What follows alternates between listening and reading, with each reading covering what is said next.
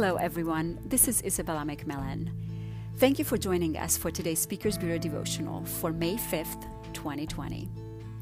Today, we are excited to welcome to our podcast a special guest, Tania Frenti. Tania grew up in Romania and received an Operation Christmas Child shoebox when she was 10 years old. Today, Tania is a special needs educator in South Carolina and loves packing shoebox gifts every year with her husband and 3 children. Tania also loves sharing her Operation Christmas Child story, and she has been doing that since March of 2016 when she was first trained as a spokesperson. Excited today for each of you to hear from Tania on this episode as she shares more about her background story and what God is teaching her.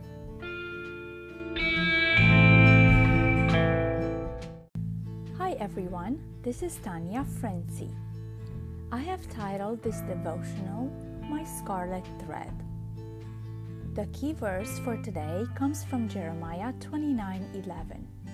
For I know the plans I have for you, declares the Lord, plans to prosper and not to harm you, plans to give you hope and a future. It was the year 2003 when I was preparing to graduate from college in Romania, pass the final exam, and present my dissertation in order to receive my bachelor's degree in special education. My graduation ceremony took place on June 7, and I was happily surrounded by my parents and 3 younger siblings. This moment was very special to us, since I was the very first one to attend college in my family. Both my parents came from large families and they did not have a chance to even graduate from high school because they had to join the workforce in order to sustain themselves. Our family had a chicken farm and Mom and Dad worked hard to provide for us. The following day after my graduation, the farm burned to the ground. It was a Sunday evening when somebody broke the news as we attended the evening church service. All of us rushed to the scene, but it was too late. All the incubators, other equipment, and the building were completely burned, as well as 10,000 chickens. My parents had no insurance and no money saved. They also owed money to the fire department for their intervention. We were devastated because our only source of income was gone. I just knew in those hard moments that God would take care of us. It was not our first hardship, and I knew He would provide one way or another. During that time, when I needed to focus on writing my dissertation and pass my final exam, God spoke to me through Jeremiah 29:11. For I know the plans I have for you, declares the Lord, plans to prosper and not to harm you, plans to give you a hope and a future. I knew somehow God would carry me through, help me focus on the tasks ahead of me, hold my hand and carry me through. It was that still voice that I needed to hear in those hard moments.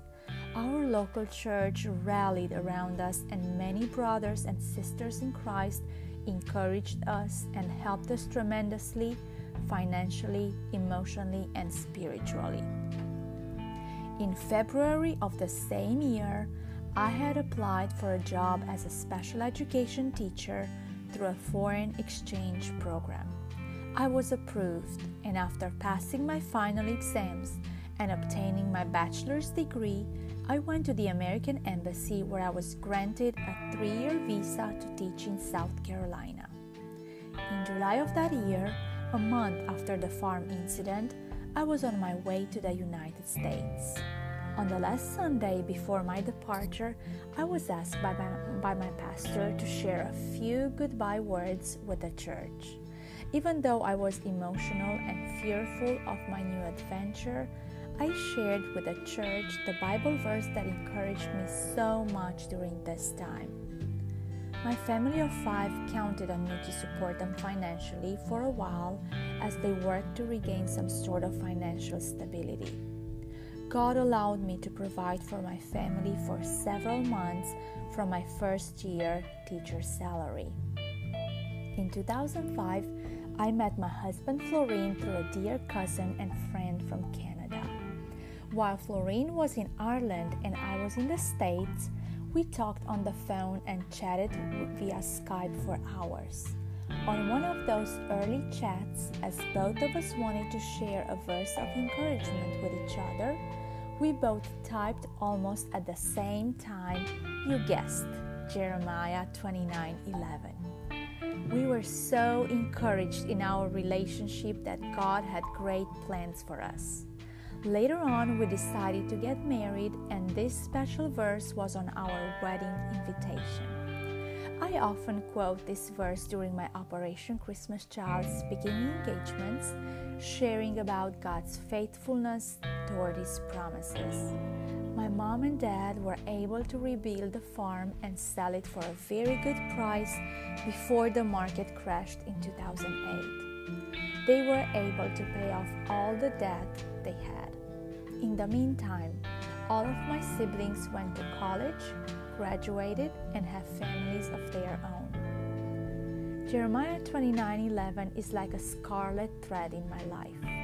I know that life is not easy, and as a Christian, I am not spared from valleys, but in the midst of them, God is there, holding my hand and teaching me precious lessons, guiding me, humbling me with the purpose of drawing me closer to Him, not for what He can give me, but for who He is. God is always faithful, and He always keeps His promises. Thank you for joining us for today's episode, and a special thank you to my dear friend and Operation Christmas Child spokesperson, Tania Frenti. Hope you enjoyed hearing from Tania. Join us again next Tuesday to hear from another special guest. Have a great week.